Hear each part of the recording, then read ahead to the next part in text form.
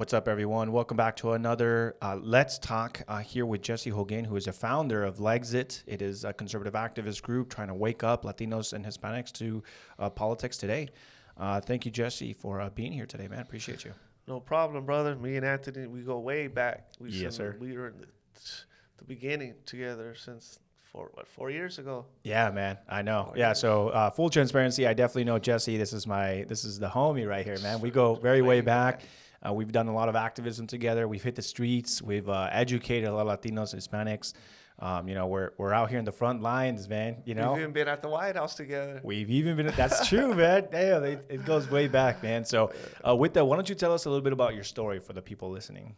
I was an ex-gang member from La Puente, California. I wasn't even really into politics or too much. And then, what made me was my faith, because I started going as a Christian. I just seen all the Democrat. I was a Democrat, lifelong Democrat, but they were just all against all my godly moral values as a Christian.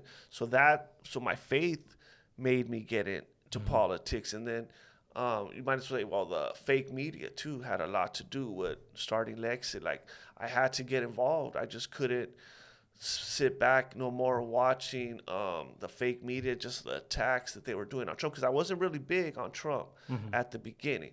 I was for Cruz. I was going for Cruz, and I just seen the fake media was constantly attacking Trump and all of that. So then I was like, you know what, I have to get involved. And so they're saying that. Go ahead. We're gonna go ahead and bring it back just even further back than that. Can you tell us kind of like where your parents are from, and then like kind of like your upbringing? So when you were a kid, what was like life like? And you said you were in La Puente. Yeah, I grew up. What was life like out there? So your parents are from.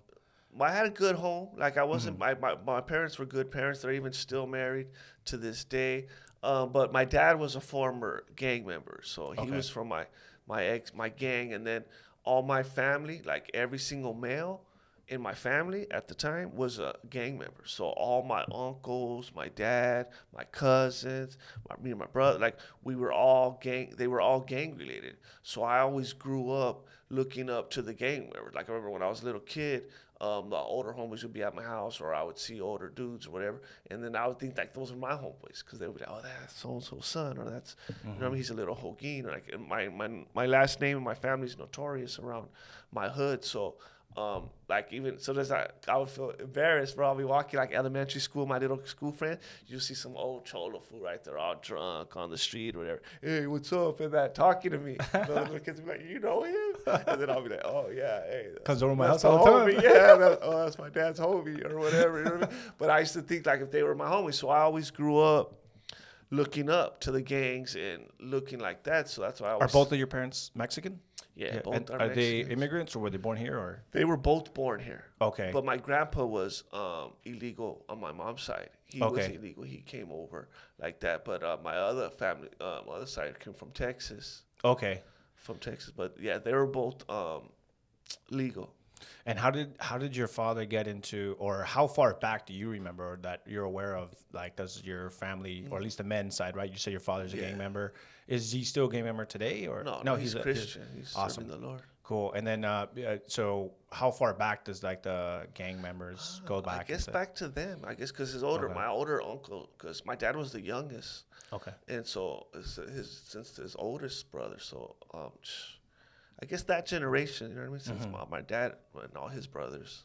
Yeah, it's interesting because I remember growing up, I'm not trying to act hard here, everyone, but I was part of a little clica. But it was like a little middle school one, bro. It's like, so I had like these friends that were, they came from like families of gang members. We never like had gang members in my family. There was like a point where my older sister, she was dating someone that was kind of from a family of gangsters. So I know what you mean, like coming over to like people's homes, and it's like, it's a big family thing, right? It's like, hey, they're gang members, but they treat you with respect. They love you. They're like, hey, mijo, when you coming over, and this and that, And so I remember in middle school, like, being a fatherless home myself, you kind of wanted that sense of family. And so to me, it kind of led to friends that were part of like gang members and like gang affiliated. And so like, I forget what my friend's name was, but he was just like, hey, bro, we should start like a little clique. We'll call ourselves the Teardrop Locals. And I was just like, oh, bro. But like, I just wanted to be, I wanted to fit in. I wanted to, and I don't think, you know what, bro? Like, I don't think I've ever told anyone this. Like, but we, in my defense, or, maybe just kind of for full transparency, we were like, I don't really know what the difference is between a gang and a clica, or like a clique, or like a little crew, I guess, but what we mostly did was like graffiti, like vandalize, exactly. And me, it got to the point where I was so scared of my mom, like beating the crap out of me if she ever found out what I was doing, that I would put the graffiti on stickers, and then I'd put the sticker on the stuff, bro, because I was just like, yo, bro, like if the police ever catch me, maybe, they're like, hey, it's just a sticker, dude, this is that. With that, I kind of maybe wanted to get your perspective, because I think, again, a little clica in middle school compared to, being really, before we went on, you were talking about how the difference between a gang member and a gang banger. And I kind of want to, before you go into that difference, can you maybe like break it down as what do you think attracts, and I think maybe it's a cultural thing, like Hispanics and Latinos to like that gang member mentality? What do you think does it? It is, like you said, it's like a cultural thing. Like, you notice how whites, a lot of them, they like the bikers. They like the Harleys and all that kind of stuff, to be like the biker kind of guys. Latinos like low riders, especially Mexicans. We like low riders and oldies and like that. So that's a big draw. And then they think because of our culture and all that kind of stuff. So it was a big draw. Another thing that was a big draw for me, to be honest, and I never really say it, is the girls. Because once I got in a gang, right, because I'm telling you, I was just a normal little kid, whatever, nothing. And then as soon as when I got in the gang, man, that's when God started getting a lot, like way more girls and all that. So that's a big draw too. It's the lip liner, isn't it? I don't know what it was. I guess they just like thugs or whatever it is. But that was another big draw. But one of them was my family, and then a lot of my homeboys too were my friends since growing up, since we were kids, because I used to play sports too when I was young. So all my little homies that we used to play sports with, even around the neighborhood, we used to play football. You play. The kids nowadays, they all want to be right there on their phone or their iPods. But me and we weren't like that. We were out there playing football in the streets. We were out there playing on the middle of the street, playing football out there and like that. So all the little guys that, since I was little kids, well, most of them, we were all from the gang together. So it was all with all my homies that since we were kids playing sports and all that, it was them and the family. So I was just, you know what I mean? It was just used to being like that to me, normal. One thing I've noticed is even like looking at like maybe movies or even just in real life, was that a lot of gang members profess to be Catholics, like, oh, la Virgencita, and we got to respect this. But why do you think that despite being like kind of maybe heavy Catholic or Protestant, they're still involved in like gangs, like where do you think that there's like that disconnection between being professed Christians and continuing doing gang affiliated stuff? That's true, because like, it's funny you said that. I never said this before, but because I was Catholic. I used to be Catholic and all of that.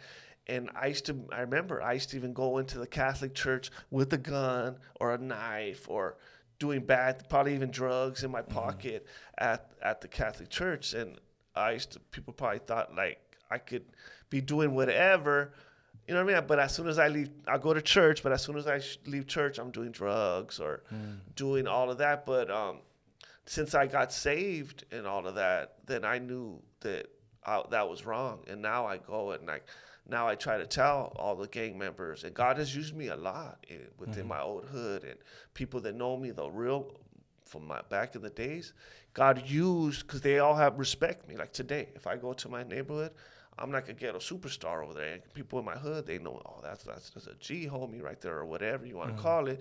And God uses that where now I could share the gospel with them, because they respect me. They respect the stuff that I used to do, the old me and all of that. So now I use it for God's glory. Now God will say, because how I tell them, and then they'll listen to what I say. Like, they'll pay more attention. For sure. And now to clarify, So what did you say was like the difference between a gang member and a gang banger? And then you said you used to be a gang banger, right? So Yeah. can you kind of elaborate on that? Yeah, because there's like we were saying that there's gang members and gang members. There's like anybody that knows about gangs or hood. There's dudes in the hood, but they're just there. They're from the gang and all that, but they don't really do nothing. They're just right there partying with the girls or getting high, or they don't do nothing. But then every gang has the riders, the soldiers, the ones that are putting in all the work, the most crazy ones. And then that's how I was. Like I wasn't in a gang because I wasn't into drugs or any of that. I just wanted to put in work. I just wanted to do shootings or whatever to my enemies. Like I was gang banging. I was just trying to get my enemies and just being like pretty much a soldier for my hood. That's because how I seen it were, because most of my G homies or ones that I have respect for were the ones the most putting in the most work, like the ones that were doing shootings and doing the most craziest ones. Those are the most respected ones. And like every shooting or whatever you do, you get like a stripe, like boom, like you're telling us, hey, we just did that. We whatever. So that's all. So I was hungry, and then because what happened for me is because my family were all notorious, like, and I'm seriously, all my family were notorious, craziest old guys. So and then like I was a little skinny little kid. And I wanted to earn my own name, my own respect, because everybody, oh, that's so-and-so's little brother, or that's so-and-so little whatever. But I was like, I wanted to earn my own name, so that's why I was just, because all my family, like I said, were all crazy old dudes. They're even so crazy that we fighting with each other. Even me too, I used to get into it with my cousin because we were just all crazy all the time. So that would make me was wanting to do a lot of things, and that's why I got arrested at 16. They charged me with 4 shootings, and I had did more than that. But that's just what they were charging me. Imagine that, only 16 years old and charged with 4 shootings. Yeah, man, that's gotta be tough. You mind if I ask you what was your gang member name? Like what was Rebel. Rebel? Rebel. I was Luigi. Because I was tall and skinny, and then my last name is technically Italian. Because they're like Cabasa. What kind of Hispanic name is that? I'm like, it's Italian, and they're like, all right, we're calling you Luigi. So did you know how to do it all? Yeah, bro. I had like the little L, like all that stuff, and then whenever you did the S, it was always like the little gangster S's or whatever. That's funny. This is embarrassing for me because I'm actually talking to a real, OG compared to like this little crew member that walked around with like, Cheeto fingers, thinking he's part of a clica. But with that, so you got arrested at 16. That was actually gonna be my next question to you. Was so at 16 you got arrested and you were charged of 4 different shootings. And then how long were you in jail for at that time? I went for several years. I went to the Youth Authority, and it's crazy place. I remember, especially in those days, it was really bad. It was called Gladiator School. It was so bad in there. And I remember like the first, like it was our worst nightmare. Like all the little bratty little gang members in the halls, and even juvenile halls in those days was rocking. Like you right there fighting with all your enemies. It was bad, even in juvenile hall in those days. But all the little guys, we didn't want to go to the Youth Authority. Like all of us in the halls, we were like, we don't want to go to Youth Authority because we heard the stories. You know what I mean? Dudes getting raped and just everything over there. Like so, we were like, we don't want to be right there. And then so when they told me that, they told me, oh, you're going to the Youth Authority. And then so I went up. I did 4 years in YA. You know what I mean? Oh, went YA, and it was crazy. Crazy place. Like my first day there, I remember I was in the hallway, and I was a little skinny kid, 16 years old. And as soon as I'm walking in the institution, there's like 50, like a bunch of dudes out there, like on the yard, right? And there's like 6 of us that are new guys walking in with our stuff. And there's a bunch of dudes on the yard, and I just hear somebody yell, F Puente, like my gang and all that. I'm like, what the heck? How do they know? I'm thinking, how do they know already? I just got here. How do they already know where I'm from or what? How is that? Like, and then so I'm like, dang, and I'm in the hallway, and then there's a bunch of big old dudes in you see the theater right there, like it's coming, like right there, and I'm right there in front of the windows, and there's big old dudes in the windows, and they're like looking at me, and they're talking crap, and they're blowing kisses at me. And I was like a little chihuahua, right? When I would get scared, my mouth would just start going off. So I remember, so there was big old dudes, and they're all in the windows, and they're throwing kisses at me, and they're saying, "Yeah, we're gonna get you." Because I was a little kid, I was a little skinny little kid, and they were all big, probably like in their 20s, like 22 or whatever, and they were like, "Yeah," and they were throwing kisses at me. And I was like, what, fool? Do that when you come outside the door. I'll fire on you. I go, we'll see. All right, we'll see. Do that. Do that when you outside the door. I'll fire on you. They're like, well, little fool, we'll break you, little fool. And I was like, we'll see. What's up, then? We'll see. I was Damn, talking a bro. bunch of crap. So I guess they were just testing me because they never did nothing to me. So Oh, I wow. guess they were just trying to scare the scene if I was going to. I don't know. They probably said, "Oh, this little crazy little kid is crazy" or something because I was talking crap to them. And then as soon as I come in my room, as soon as then my enemies are all yelling out the window, dissing my hood, so I diss them back, and I go in the shower, and I'm in the shower butt naked, 16-year-old little kid in the shower, just like showering with like 6 dudes or whatever. I'm in there. Some dude runs up on me with a shank in the shower. My first day there, runs up on me, Damn. and he's bigger fool too. He has size, but he runs. And I was a skinny old little kid, and he runs up on me, and he has a shank on me like this close. And at first I got scared, bro. I went into back against the wall. I was like, whoa. And he has it on me. He's like, what's up now? Hey, what's up? Like that. And he was gonna stab. And I was scared, bro. I was like, and then I was like, you know what? What's up then? Go ahead, stab me. What's up? I ain't scared. What's happening then? What's up? Go ahead, stab me then. And like he looked like it caught him off guard. He wasn't expecting it. So he was like, He was just trying to intimidate yeah. you. So he was like, and he looked around at all the other guys and he's like, and then some fool's like, fool, that little kid ain't scared of you. And then he was just like, what? F you, F you.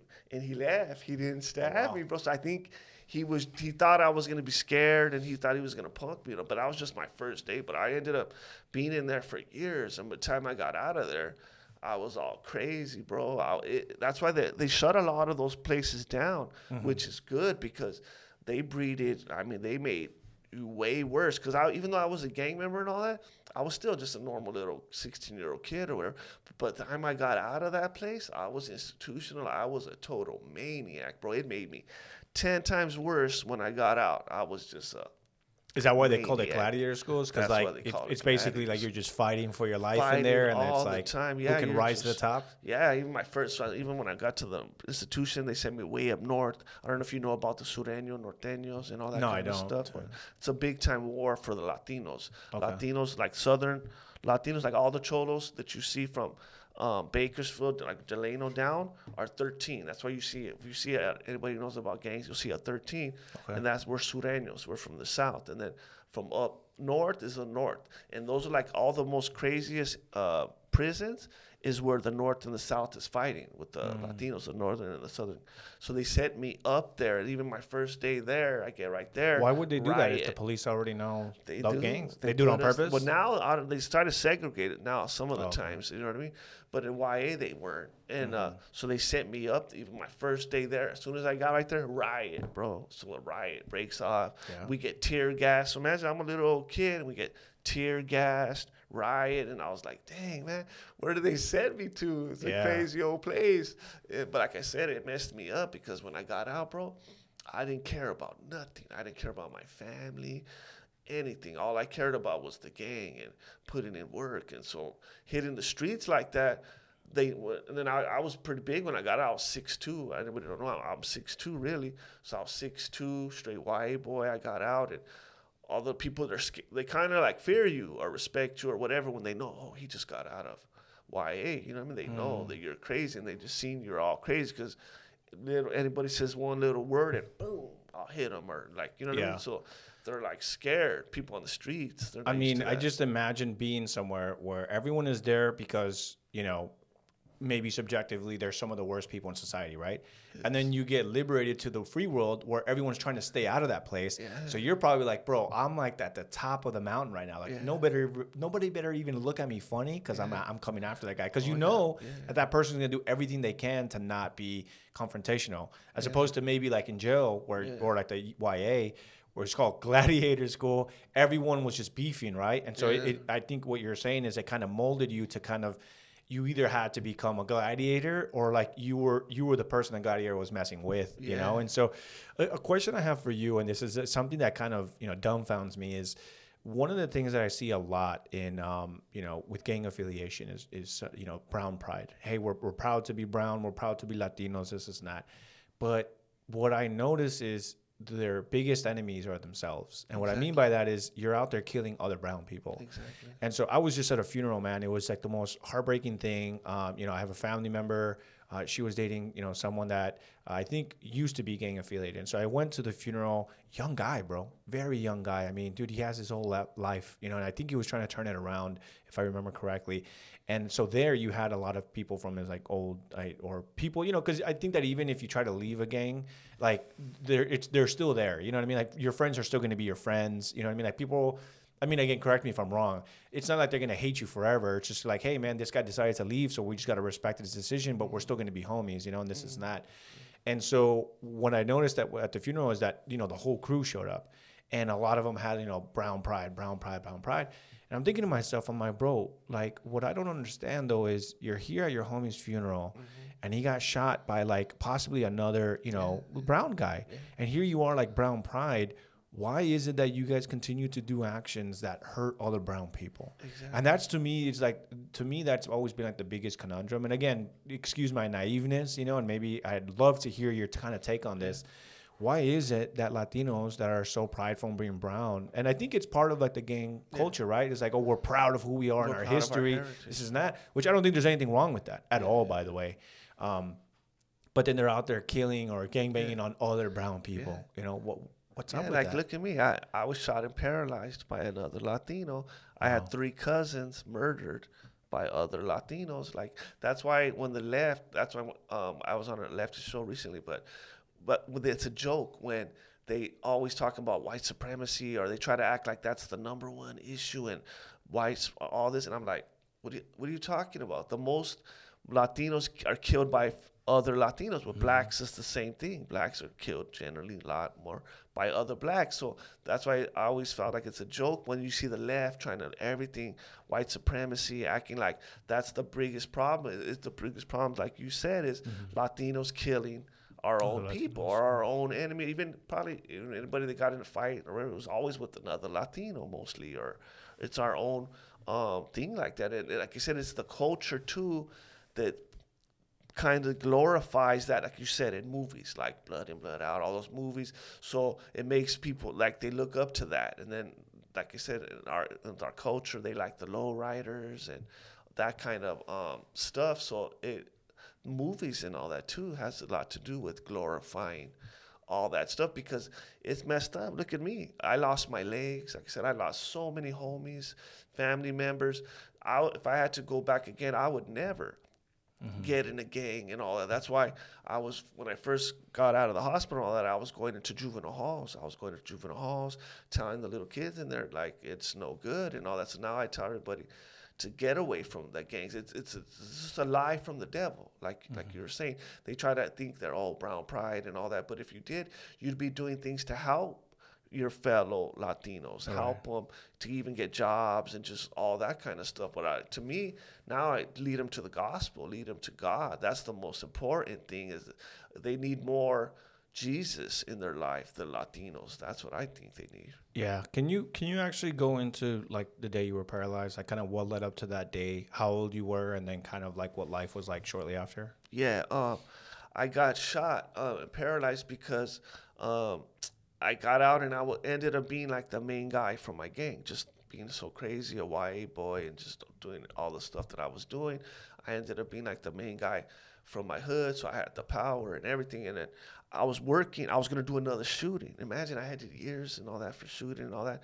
I was going to do another shooting. We already had the stolen car, the guns, and all that. I'm always worried when we get off of work. And I was working with some older Christian man. And see, that's why it's a good thing, because see, he was an ex-gang member too, and I respected him because I knew he was an ex-gang member and all that. And he started sharing the gospel with me, and I never heard it. Like I said, I was Catholic and all that. I never heard the way he was saying. He was telling me about Jesus and things like that, and I was like, whoa. Going to Catholic church my whole life, I never heard nothing like the way he was telling me. And then so he's telling me all that about Jesus and all this and that. And then I told him, you know what, that sounds good. Maybe one day, if I ever get married or something, maybe I'll go to church. I said, but I don't want to be no hypocrite. I don't want to be no half-stepper. I ain't ready. I didn't tell him as soon as I get off work, I'm going to go do a shooting. But I was like, I don't want to be no hypocrite. Yeah. I said, maybe one day, though. And I said, but you know what? I don't think I could be forgiven. I did too many things. And he was like, you can be forgiven. You never heard the story about King David in the Bible? And I was like, no. and he was a great man of God. He was sleeping with a soldier's wife. He had a soldier killed. He's telling me about. So I'm listening to him. That's why anybody hearing this, if you're a believer, um, don't be shared to share the gospel, because see, probably at the time the guy would have thought this little knucklehead ain't hearing what I'm saying. But I heard what he was saying, and he knew I was a righteous bad thug and all that. So always share the gospel, because it's not our job to save somebody, just to plant the seed. And see, he planted the seed. That's all he did. He told me the gospel, and I thought about what he said. And it's a trip, because at that time, I had achieved the greatest you could have hoped for in that lifestyle. I was the main dude, ghetto superstar. I had girls. I had the power, respect, everything, and I wasn't happy. So I prayed God help me to change, and I went and I did the shooting, and I went to jail, and again, and Like that same night you got arrested, or? yeah, I got arrested because I went and I did the shooting, and boom, boom, boom, boom, boom, and I got in a high-speed chase, and I crashed, and I'm in the county, and I got saved that night because I when I went to sleep, I mean, I prayed. I thought about everything that guy had told me, and I prayed and asking God to forgive me and give me one more chance to get out, because I had 7 felonies. I was looking at life. And I was telling God, just give me one more chance to get out, and I promise I'll never touch a gun again, and all that, whatever. And I had a dream that night, and I know I got saved. I don't remember the words I said, but it's true. God knows your heart, and He knew my heart, because I don't know the words I said, because I didn't know how to pray or nothing. But He knew my heart, and I got saved. And I know I got saved because when I went to sleep, I had a dream, and something came in my dream, and I couldn't see the face. You know, you couldn't see. It was just something evil, some kind of entity, something. And it was like furious in my dream. And in my dream, I was scared. And I said, you know what, Jesus. And I said, Jesus forgave me. And when I said that, whatever it was, it left. And when I woke up, I was a completely different person on the inside. Like something dramatically had happened to me, but I didn't understand what it was. Like before, I used to always have only bad, evil thoughts, like on how to shoot at my enemies and doing bad things like that. But all those, like the devil was constantly filling my mind with evil thoughts, but all those evil thoughts was gone, and I just felt different. And I started reading my Bible, and the Bible came alive to me. Like when I used to be in juvenile hall in the youth authority, I used to try to read my Bible, but it was boring. I didn't understand it. It was like nothing. But after that night when I got saved, I started reading the Bible came alive to me. And not only come alive to me, I was hungry for it. So I was growing, learning. But the mistake I made was I tried to walk on both sides of the fence. I was still trying to kick it with the fellas, the sureños, in prison, because I had a lot of respect in jail and all. So I was trying to kick it with the fellas, all that. But then go to Bible studies and learning like that. And then I got blessed, bro. Long story short, I only got a few years. So I got a few years. They sent me up. I went to the pen. I had never been to the pen. I was always just youth authority and all that. So I went up to the pen, and they sent me to a level 3 yard. And then my first day I was trying to do good, bro. See how the devil is. I was doing good. I was going to Bible studies. I was learning about God, reading my Bible. But as soon as I went up to the level 3 on my first day on the yard, they were like, hey, there's some norteños on the yard. We need you to roll to get these foods and all that. And I was like, damn, man. So I had to do it. So I, started rushing dudes on the yard, putting in work, going to the hole in the pen and all that. And then, so I started slowly but surely falling away. And then the day I got out, all my homies were at my house, and the little youngster homies that are like, hey, we're glad you're out. We want you to run the hood again and all that. It ain't been the same since you've been gone. And I tried to tell them, no, that's it for me. And they're like, what? You're just saying that because you're fresh out. And I was like, nah, that's it. I want to go to church. So they were like all against me. All of my homeboys were all against me and all of that. And my family, my mother told me, I'll disown you if you turn Christian, because my family hated Christians. And then long story short, how I got shot is I ended up getting into it with some guy, right? So I got into it with some guy. So I went Like to this a friend or just some dude. Random guy? He was a gang member too. Oh, okay. But some dude, but it wasn't over gangs. It was over like girls and things like that. But I got into it with some guy, and so I went to this guy's house, and I was just gonna kick down the guy's front door and go up inside the guy's house. That's just a little glimpse of the type of person I used to be, to go to a house, go up to the front door and just kick down the front door and go inside the guy's house and get the dude. So as I was kicking down his front door, he shot me. Boom. He shot me right here. Boom. Out the side window. I fell, and then he was trying to shoot me some more. Boom, boom, boom. And as he was shooting me, I was pulling myself with my arms, and then At this point, like when you were pulling yourself with your arms, did you notice that your legs weren't working at this point? Or yeah, I just knew, but I didn't really like. That's why I said, like, I didn't really like. I felt like an initial, like I felt like a little but then I have no pain. Like I thought it was like pain. Like I shot. Right, You know? right. But I didn't. I just felt like initial, like I felt like a little and I fell. And then when I'm on the floor, my legs didn't work. But then he's shooting at me, and I couldn't feel nothing or nothing. So I was just trying to pull myself. And then my little cousin was with me, and he had a 9mm. So as I'm on, and that's my little cousin. He got murdered later, but he was with me, and my little cousin. So I look at him, and he has a 9mm, and he's on the wall, all scared. And I told him, "What are you doing?" I said, "Blast! You know, I'm right here, shot on the floor. This guy's shooting at me, and he's right there with the 9." So then I tell him, "Shoot!" And so my little cousin starts shooting, bloom, bloom, bloom, bloom, bloom, bloom, bloom, bloom, bloom, with the 9mm. He's like, bloom, bloom, bloom, bloom, bloom, bloom. And they pick me up and they take me to the car, and they're like, "What's wrong with you?" I told them, "I don't know. I think I'm shot. I can't feel my legs because I had no pain, no blood, nothing." So they're like, "What's wrong with you?" I told them, "I don't know. I think I'm shot. I can't feel my legs."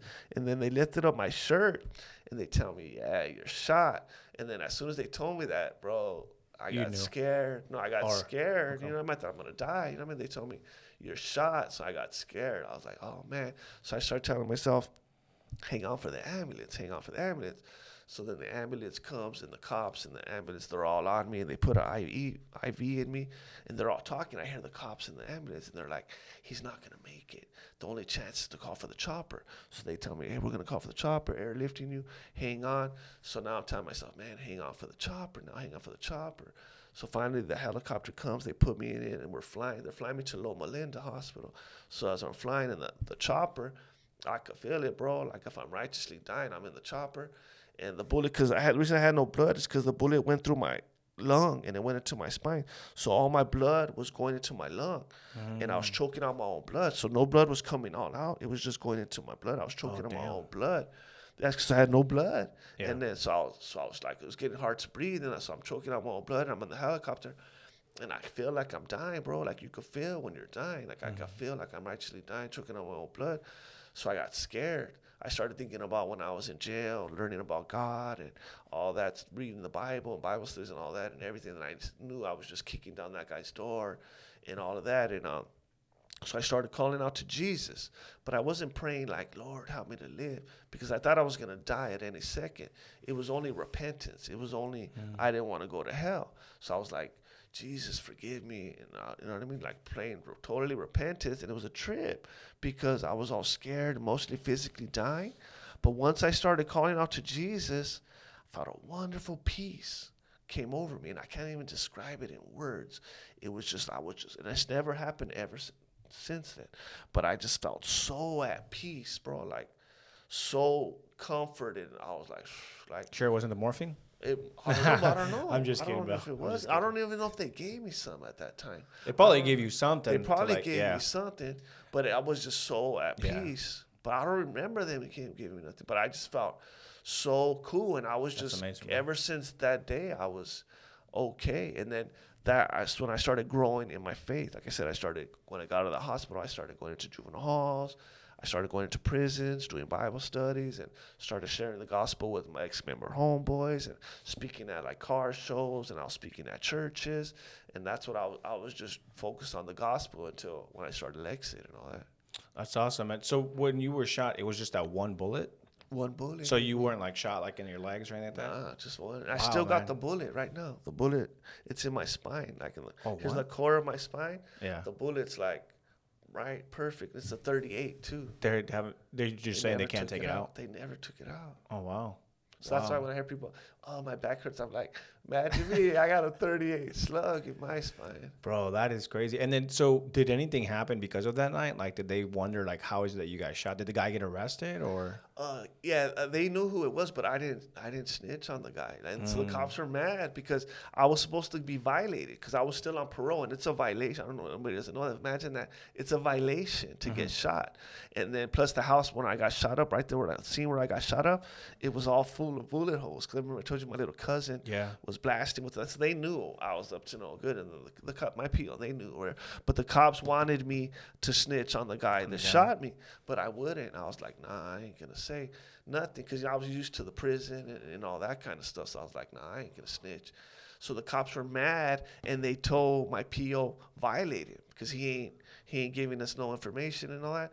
So violate him. But then my PO came to see me, and I started sharing my testimony. I was telling him everything, that how I was dying and I called out to Jesus. I don't know, to this day, I don't know if he was a believer or what, but he must have been, because he told me, he's like, you know what? The cops, the gang, all them, they told me to violate you, but I'm not going to. He's on. Plus, I could see you paid more, like you paid enough, basically. I mean, you lost your legs, you're all paralyzed. Basically, the cops like, they told me to violate you, but I'm not. I feel that you got punished enough for what you did, and he let me be out. Damn. So since then, you've just been going around, and you're just like, hey, you know what? This is my story, dude. That's amazing, man. Yeah, I'd never heard it this much in depth, man. Like, thank you for sharing that with us, dude. I'm sure everyone listening is probably like, damn, that's crazy, because obviously, growing up, especially here in Los Angeles, you hear a lot of people get shot up and stuff. And we've kind of been on the outskirts of it. We grew up in San Fernando. And it's funny because I have like friends from like Boyle Heights, and they're like, "Oh, bro, you're the Valley Boys, bro. Like you guys." I'm a Valley boy too. Yeah, boy. SGV. Valley, And so they just used to make fun of me, like, "Oh, bro, you're not from LA, bro. You're from the Valley, bro. You're a Valley boy." And this is, I'm like, bro, like we there was a lot of gang activity in Canoga Park, and all that stuff. Pacoima, San Fernando. Yeah, there was a lot of it. Yeah, and even in my high school, Summer High School. There was like gang activity, like people were always jumping someone, or like the Hispanics versus the blacks or whatever, because it was predominantly Hispanic in a black school. It wasn't a lot of whites per se.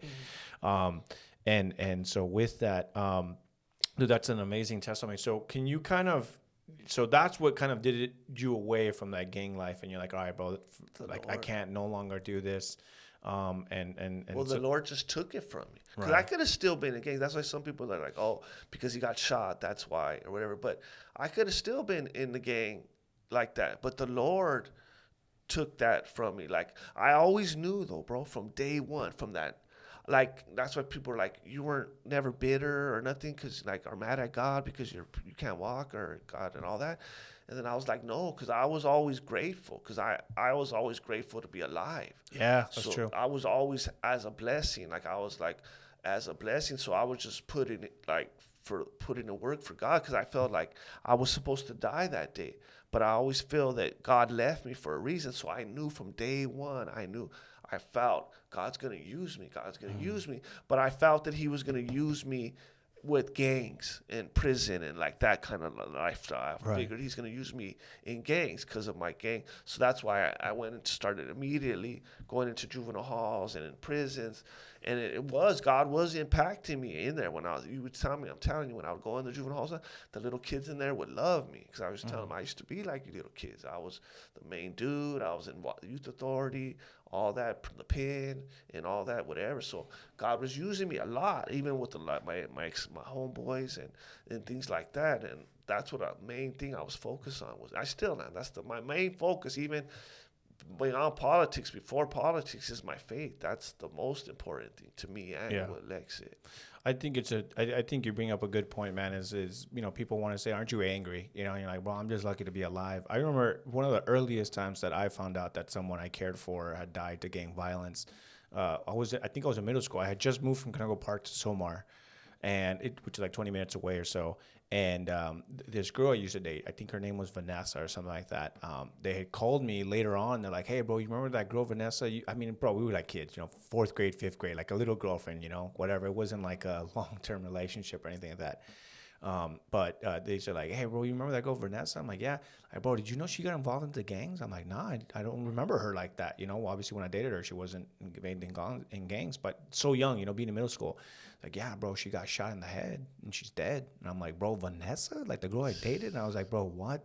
And then since then, it's just been like a trajectory, like Silmar had its gangs. I remember like one night I was walking home from high school, bro, and this guy, ironically, also in a wheelchair, he'd been paralyzed due to gang activity and stuff like that. And it was late at night, and he was kind of like He was a black guy, and he was, you can tell he's gang affiliated because the way he was talking and the way he was like throwing up signs or whatever. And it was another Hispanic guy. And I guess what happened was they kind of crossed paths, and maybe they must have been talking crap to each other, like the guy in the wheelchair and then the Hispanic guy. And the Hispanic, I guess the black guy was maybe berating the guy's girlfriend. And so he's like, hey, if I'm gonna come back and blast you, blah, blah, blah. And the guy's like, come then, come. And I was kind of like, I was kind of like just standing because I'm like, I don't know what's about to happen right now. It's dark. I'm late coming home from school. I'm in high school. I don't know what to do.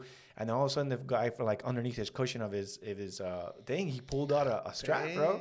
And I was just like, all right, bro, I'm about to die right now, dude. Like, this is crazy to me, Dude. And then he was like, hell yeah, bro, I stay strapped all the time. And then he started talking to me. He's like, can I walk with you, young man? And I'm like, bro, just don't shoot me, bro. Like I got scared, and I was just like, oh, sure, and we were just like talking or whatever. And then I eventually made my way home. Wow. But yeah, man, it's and like you hear about it all the time, and so it's unfortunate, man. And I see it, and again, I have to keep asking myself, what is it that draws people to it and stuff. But obviously, I understand like the sense of feeling part of a community, friendship, you know what I mean? And if sometimes if that's all you have or that's all you grow up around, then of course. But it gives you an identity too, because now you're a little nobody little kid, and then you're so and so from such and such gang. And then I remember I liked it because, like I said, I was a little skinny little kid, right? Mm-hmm. And I remember being a little freshman and big old jock seniors. I mean, big old football seniors, and going up to them, talking crap to them. You know what I mean? And they won't say, they wanted to say nothing because he's a little gamer, because you know what I mean?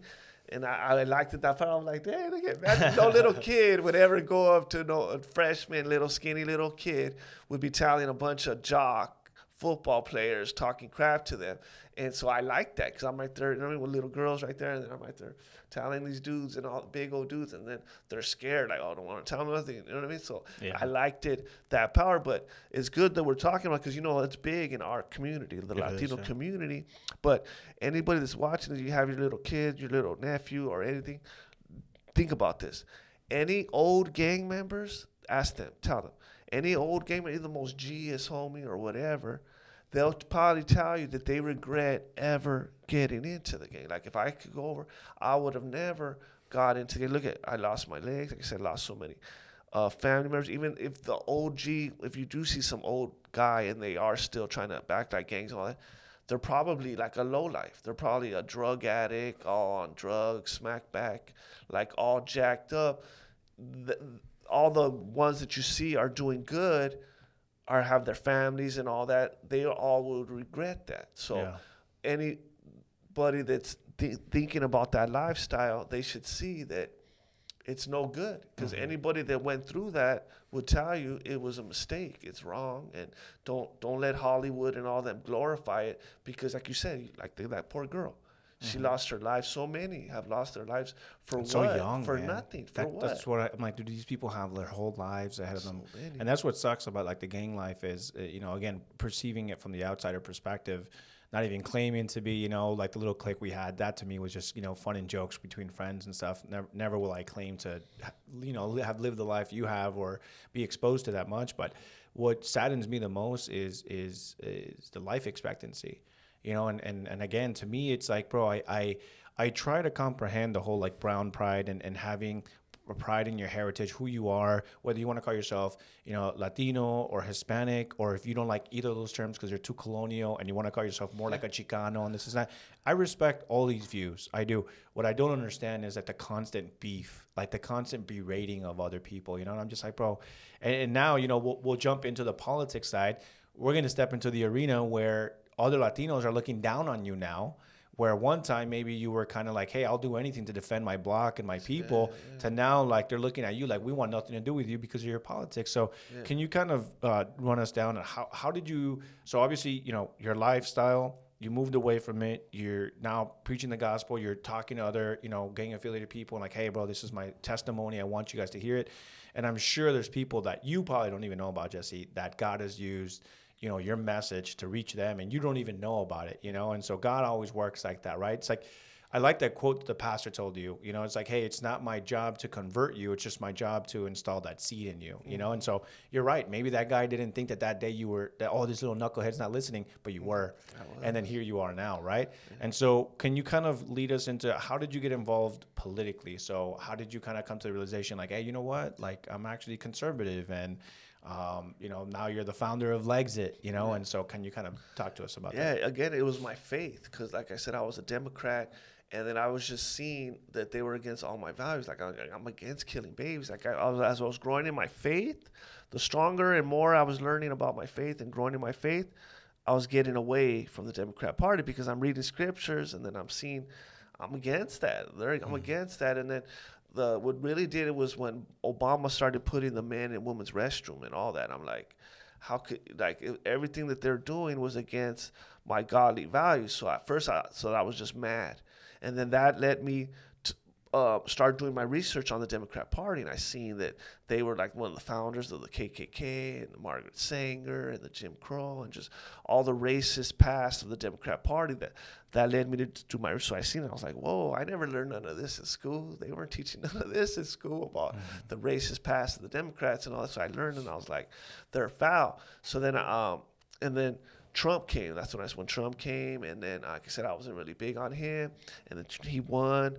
And But at this time, like when Trump was running, because I know you said that you were a Ted Cruz guy, right? Yeah, like I was we were going more, for Cruz. So at this time, you kind of already knew, okay, I lean more Republican I learned and more, register Republican. Yeah. Okay. I was more conservative. I was just, I was mad at the Democrats. I was mad because, like I said, all my godly values, and then I learned about their past, all the shady stuff with the Democrats and all. So I was like angry with them.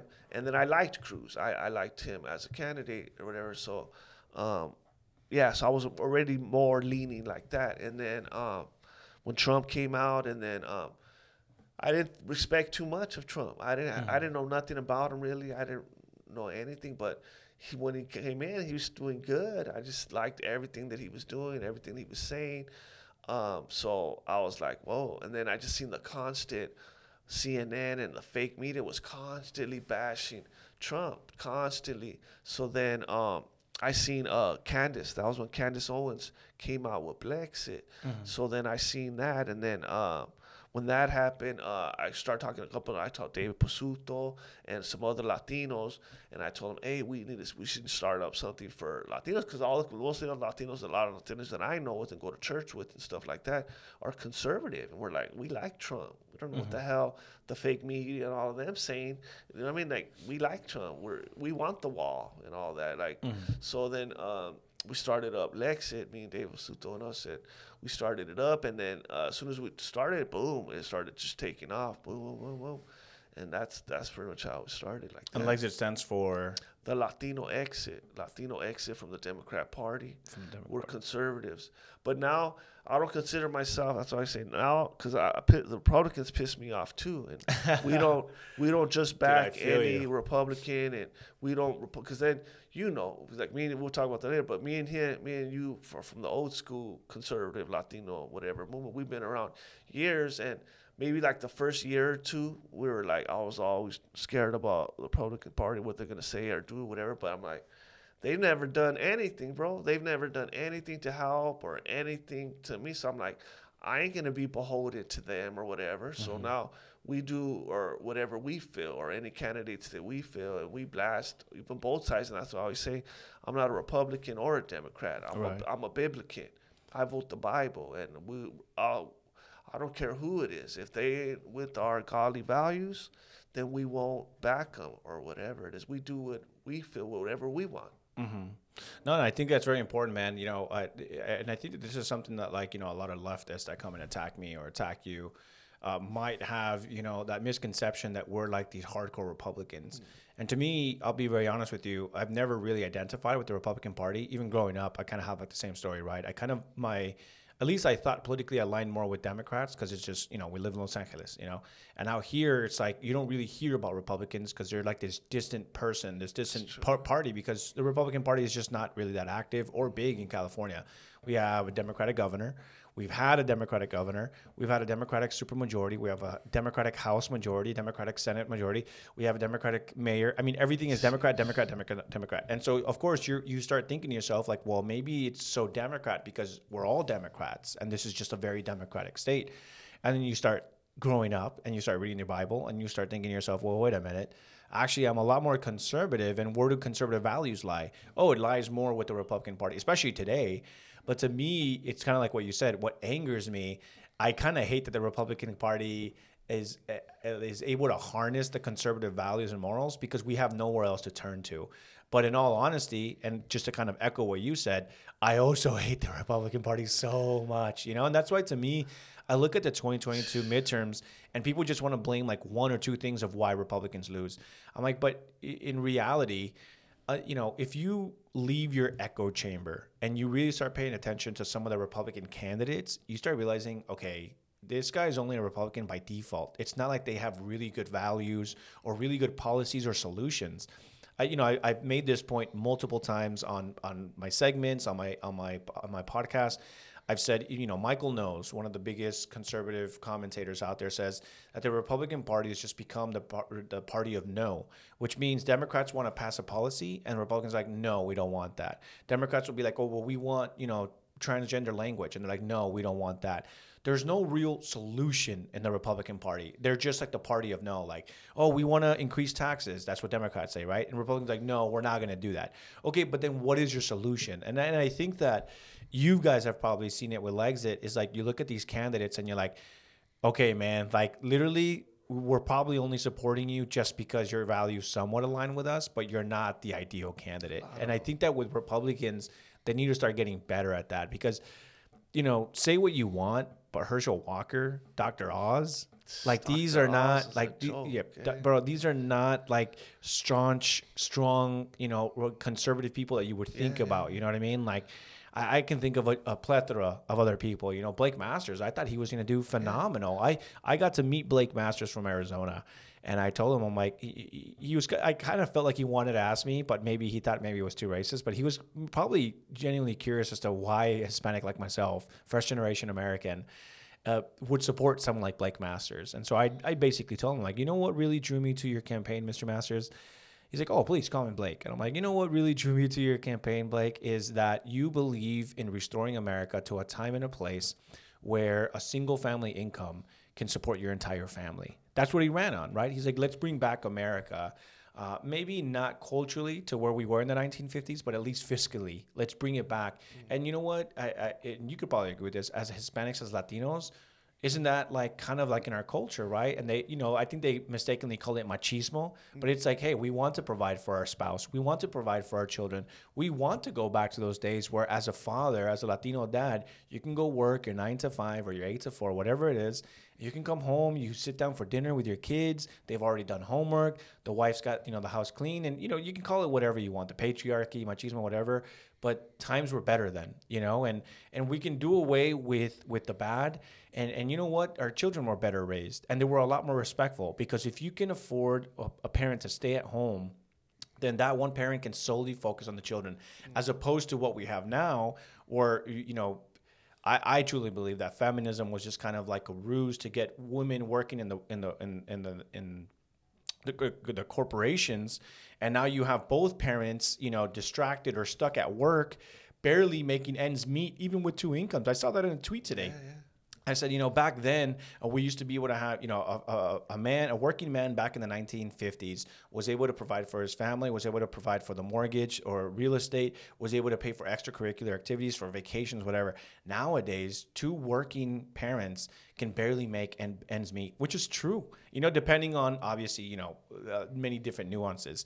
But and I told Blake, I'm like, that's what did it. And he's like, dude, we're going to push that a lot more. Win or lose, that's the message we want to have within the Republican Party. So now I'm sure you've probably seen that, you know, Harmeet Dillon is running for RNC chairwoman versus, you know, Ronna McDaniel. Mm-hmm. And then you have Kevin McCarthy. A lot of people are challenging him. They're like, hey, we no longer want you as speaker. I don't think he has the votes right now, if I'm not mistaken. Does he? He does it? No, he does. I don't think he does. I think he needs like 5 more votes. Last I checked, don't quote me on that. But what we're seeing is an awakening in the Republican Party. And I think a lot of it is because you have now Latinos entering, And in all reality, Latinos are not this progressive, woke, demographic that wants to enter the Republican Party to have, some people say, oh, we need big tent politics in the Republican Party.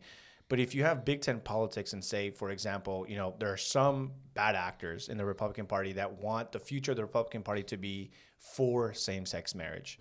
You think Latinos or Hispanics are going to be for that? Absolutely They're not. going to kill all the work that we've been doing because that's one of the main things. And they'll look like hypocrites. You know what I'm saying? Like, because they're going to say, oh, you guys have been saying all that about that, but then you guys will doing have the same nothing thing, to talk. yeah. We'll have nothing to stand on. Like we'll have no Right. credibility. It's just getting to the point where it's like, there's no difference culturally difference. between either of them. And so eventually what you're just going to have is you're going to have a Democratic Party that is for high taxes, and then you're going to have a Republican Party that is just for low taxes. And then that's the only thing that's going to make a difference. It shouldn't be that way, right? Yeah. And the thing is, look, it's not that we're sitting here trying to be like these machismo guys or anything like that, or saying like, hey, like, this is not what we want, this is not. But we are a way larger demographic than that maybe 1% that want to change the future of the Republican Party. So to me, it's kind of like, well, wait a minute. You know what I mean? Like, are we really about to leftist the right? Where you have this small percentage of people making all the difference and calling all the shots for how we're going to steer the party. But that I'm sure we'll have you back and we can go expand on that. Imagine that. Even like you're saying, the Latinos, the numbers are going up. All of this. Why are you doing that to reach this one little less than 1% or whatever? And you're getting all this momentum with the Latino vote. What are you doing? Right. But I'm telling you, I talk to people from all over the nation, different states, and they're telling me in those states too that there's good candidates, and they're not backing them. They're only backing mostly establishment of the rhinos. That's who they're backing. If it's a good candidate or whatever, and they're American first and all that, they won't back them. They're only mostly backing these establishment rhinos, and they need to stop. That's why it's good that people are standing up, and hopefully they get Ron McDaniel gets out of there, and that's good because we're sick of this. Yeah. We're sick of these same old rhinos do nothing. They're just so frustrating, bro. It gets us so frustrated. Like you said, there's just like, because the left is so whacked out, so come over here.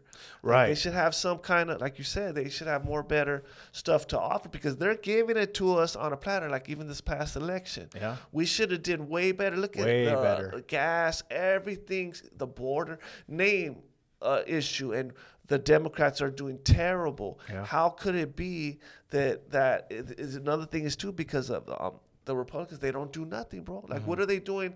Like, it's Turning Point, us, other grassroots organizations that's putting all the Republican Party. Like, these numbers are going up for the Latinos. It ain't because of the GOP. They're not getting them. It's because of you, us, all of the work that we're doing is what's getting. So you think that at least that they would be helping us, and yet they don't. Yeah, it's it's interesting because like the cultural problems, which is like all this wokeism, the stuff they're teaching kids in school, the curriculum, the CRT, the LGBT pronouns, transgenderism, all that stuff. That's what's driving Latinos away from the Democratic Party. And then you have like the Republican Party, mainstream Republican Party. That's what they're embracing, and that's what they're pushing for.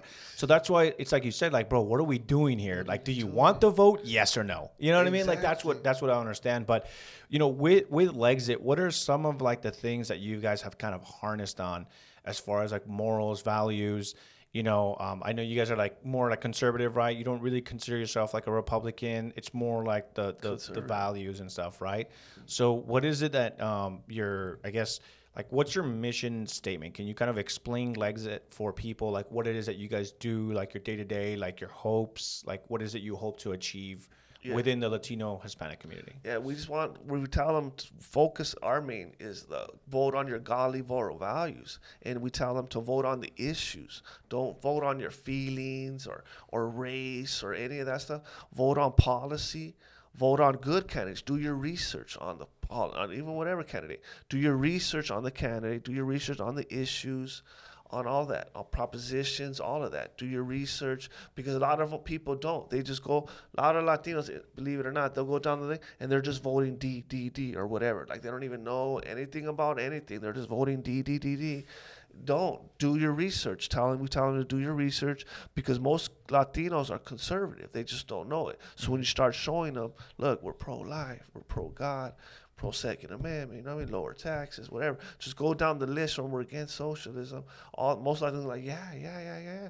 So that's what we're telling. So why are you voting Democrats? And like anybody could be election and all that, but we just feel who better to reach Latinos than fellow Latinos. And then like me, they see I'm from the hood and all that, so they could relate. Because if it's another, because they they think the Republicans are mostly rich whites. That's what a lot of Latinos and minorities think.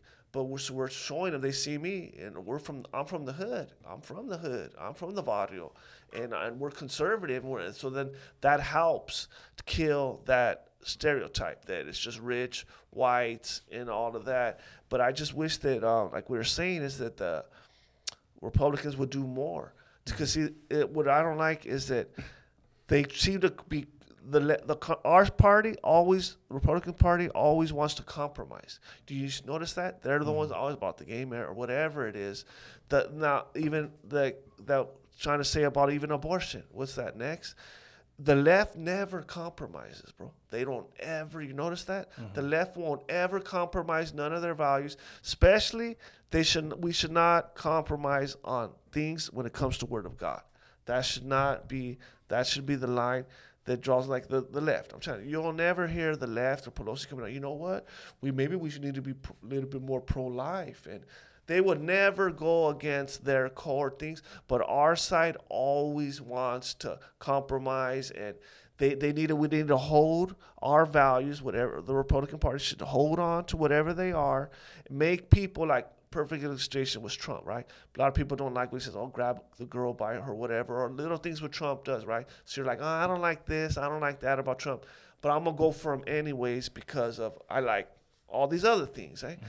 That's how the Republican Party, they should hold our stance on this is what we believe, our core values and all that. Make people see, okay, the left is totally whacked out, totally against all of that. So I don't agree with the Republican on this, or even if they're gay or whatever, I don't agree that there's not so much, whatever, but I'm going to go for them anyways because I'm against socialism, I'm against this. Make them compromise to come with us. We don't compromise our beliefs, and that's what I don't like about the Republican side. They're always quick to try to compromise with the left, and the left doesn't ever compromise. Mm-hmm. No, yeah, that's a fair point. I know that you were talking. You just had a recent debate, right, with like Alex the Socialist, I think his name is, and you guys were kind of like getting into like exchanges and stuff like that, and I think one of like the more craziest sound bites was like, children are safer like a drag queen story hour than they are at church, and I was like, damn, bro, what?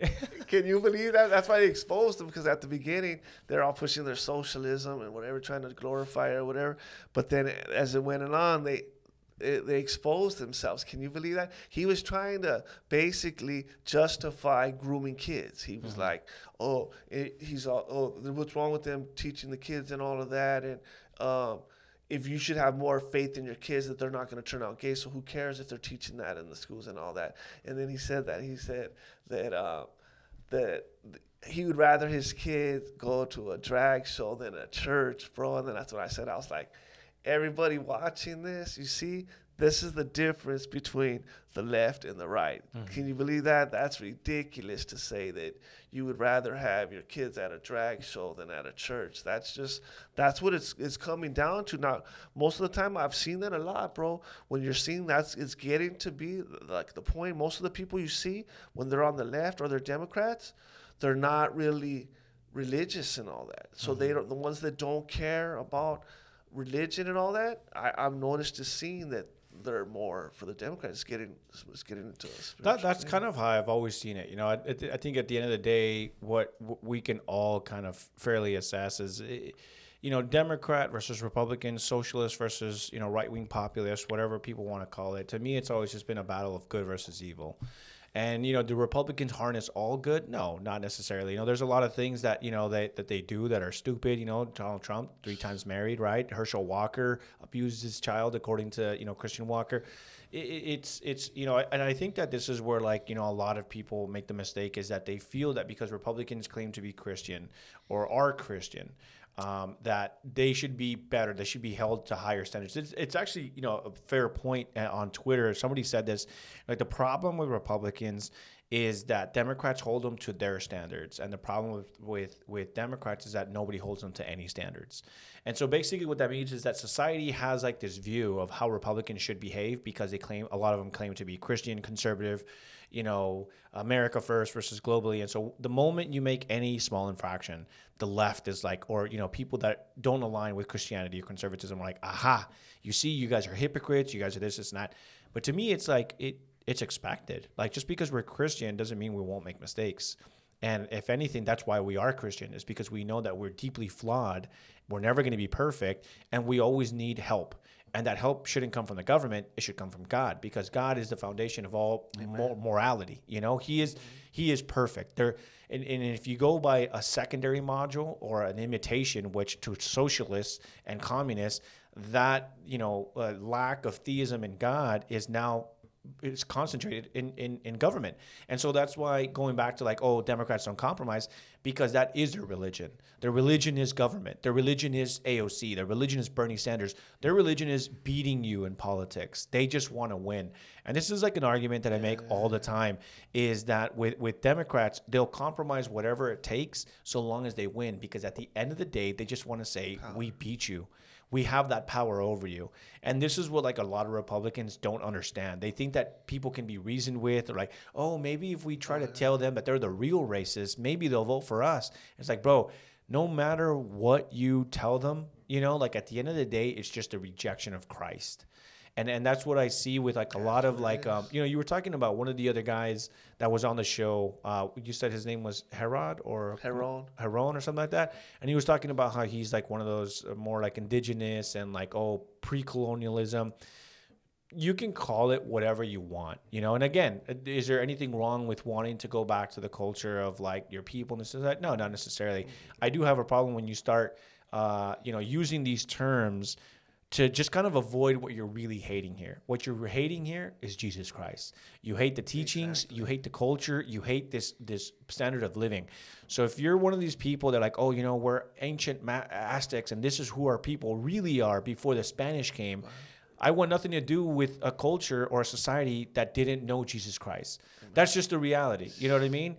And so to me, when I hear these people talk about that, it's escapism. It's like, I'd rather have that than have Jesus Christ and a Western society centered around morality and God, because we just want to be left alone.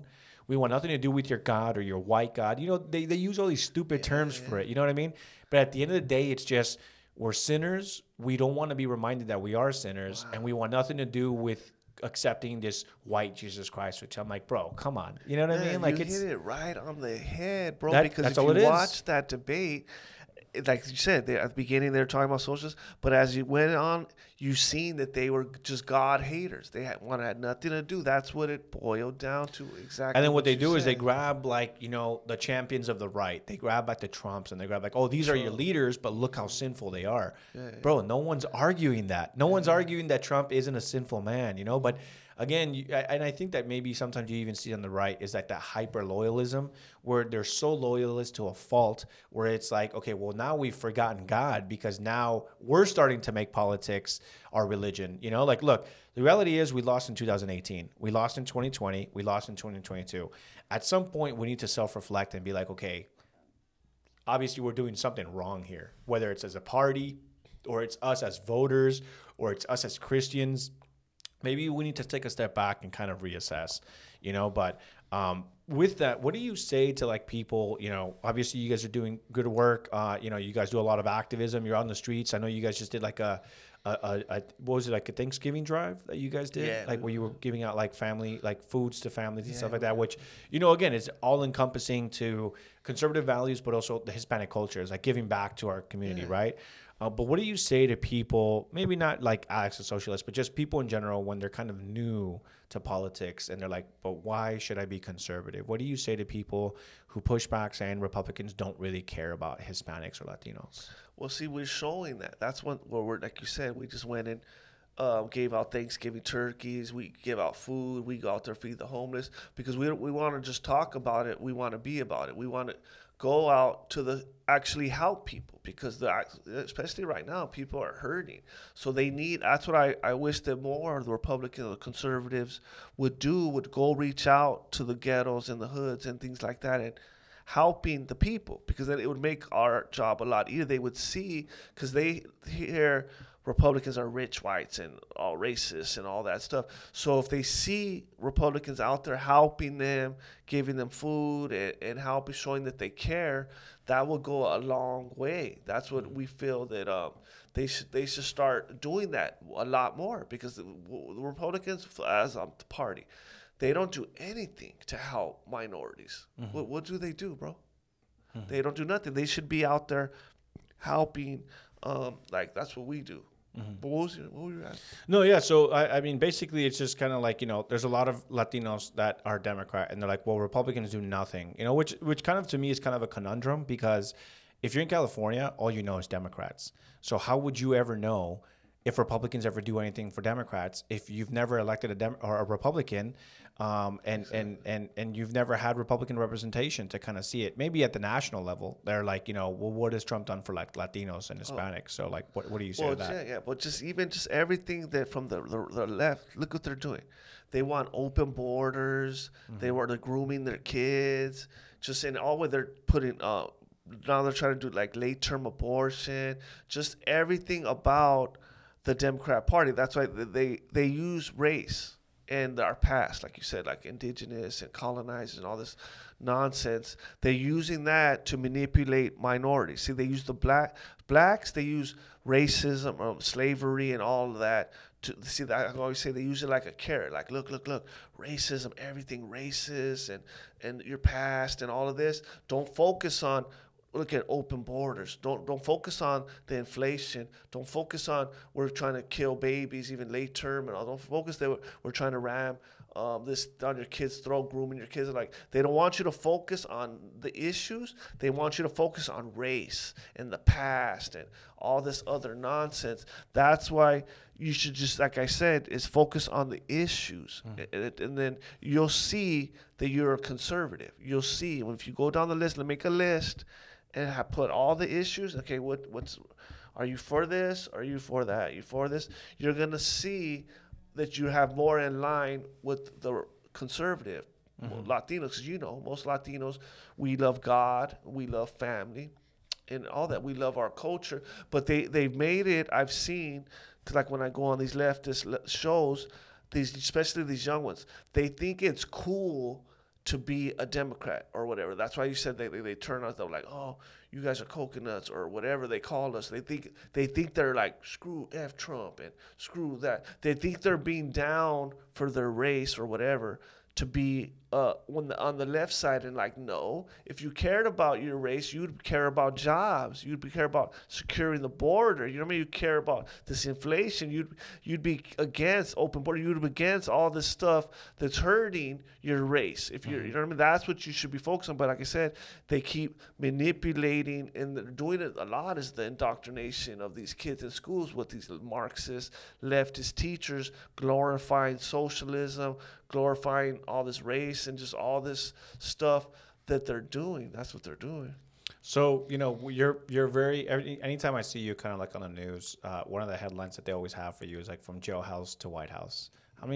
So you got invited by President Trump to the White House? I've been there 6 times. I was with you like twice or something. Yeah, I think you and I went together twice. I think one of them was for like Hispanic Heritage Month, if I'm not mistaken. I think that was like one of the first ones I went. Yeah. But yeah, it's interesting and we because were there even praying. You remember? We went there. Yeah. People don't know we were at the White House. Hundreds of Latinos, and we're all in there praying. It's the fake media and all that doesn't ever want to show that.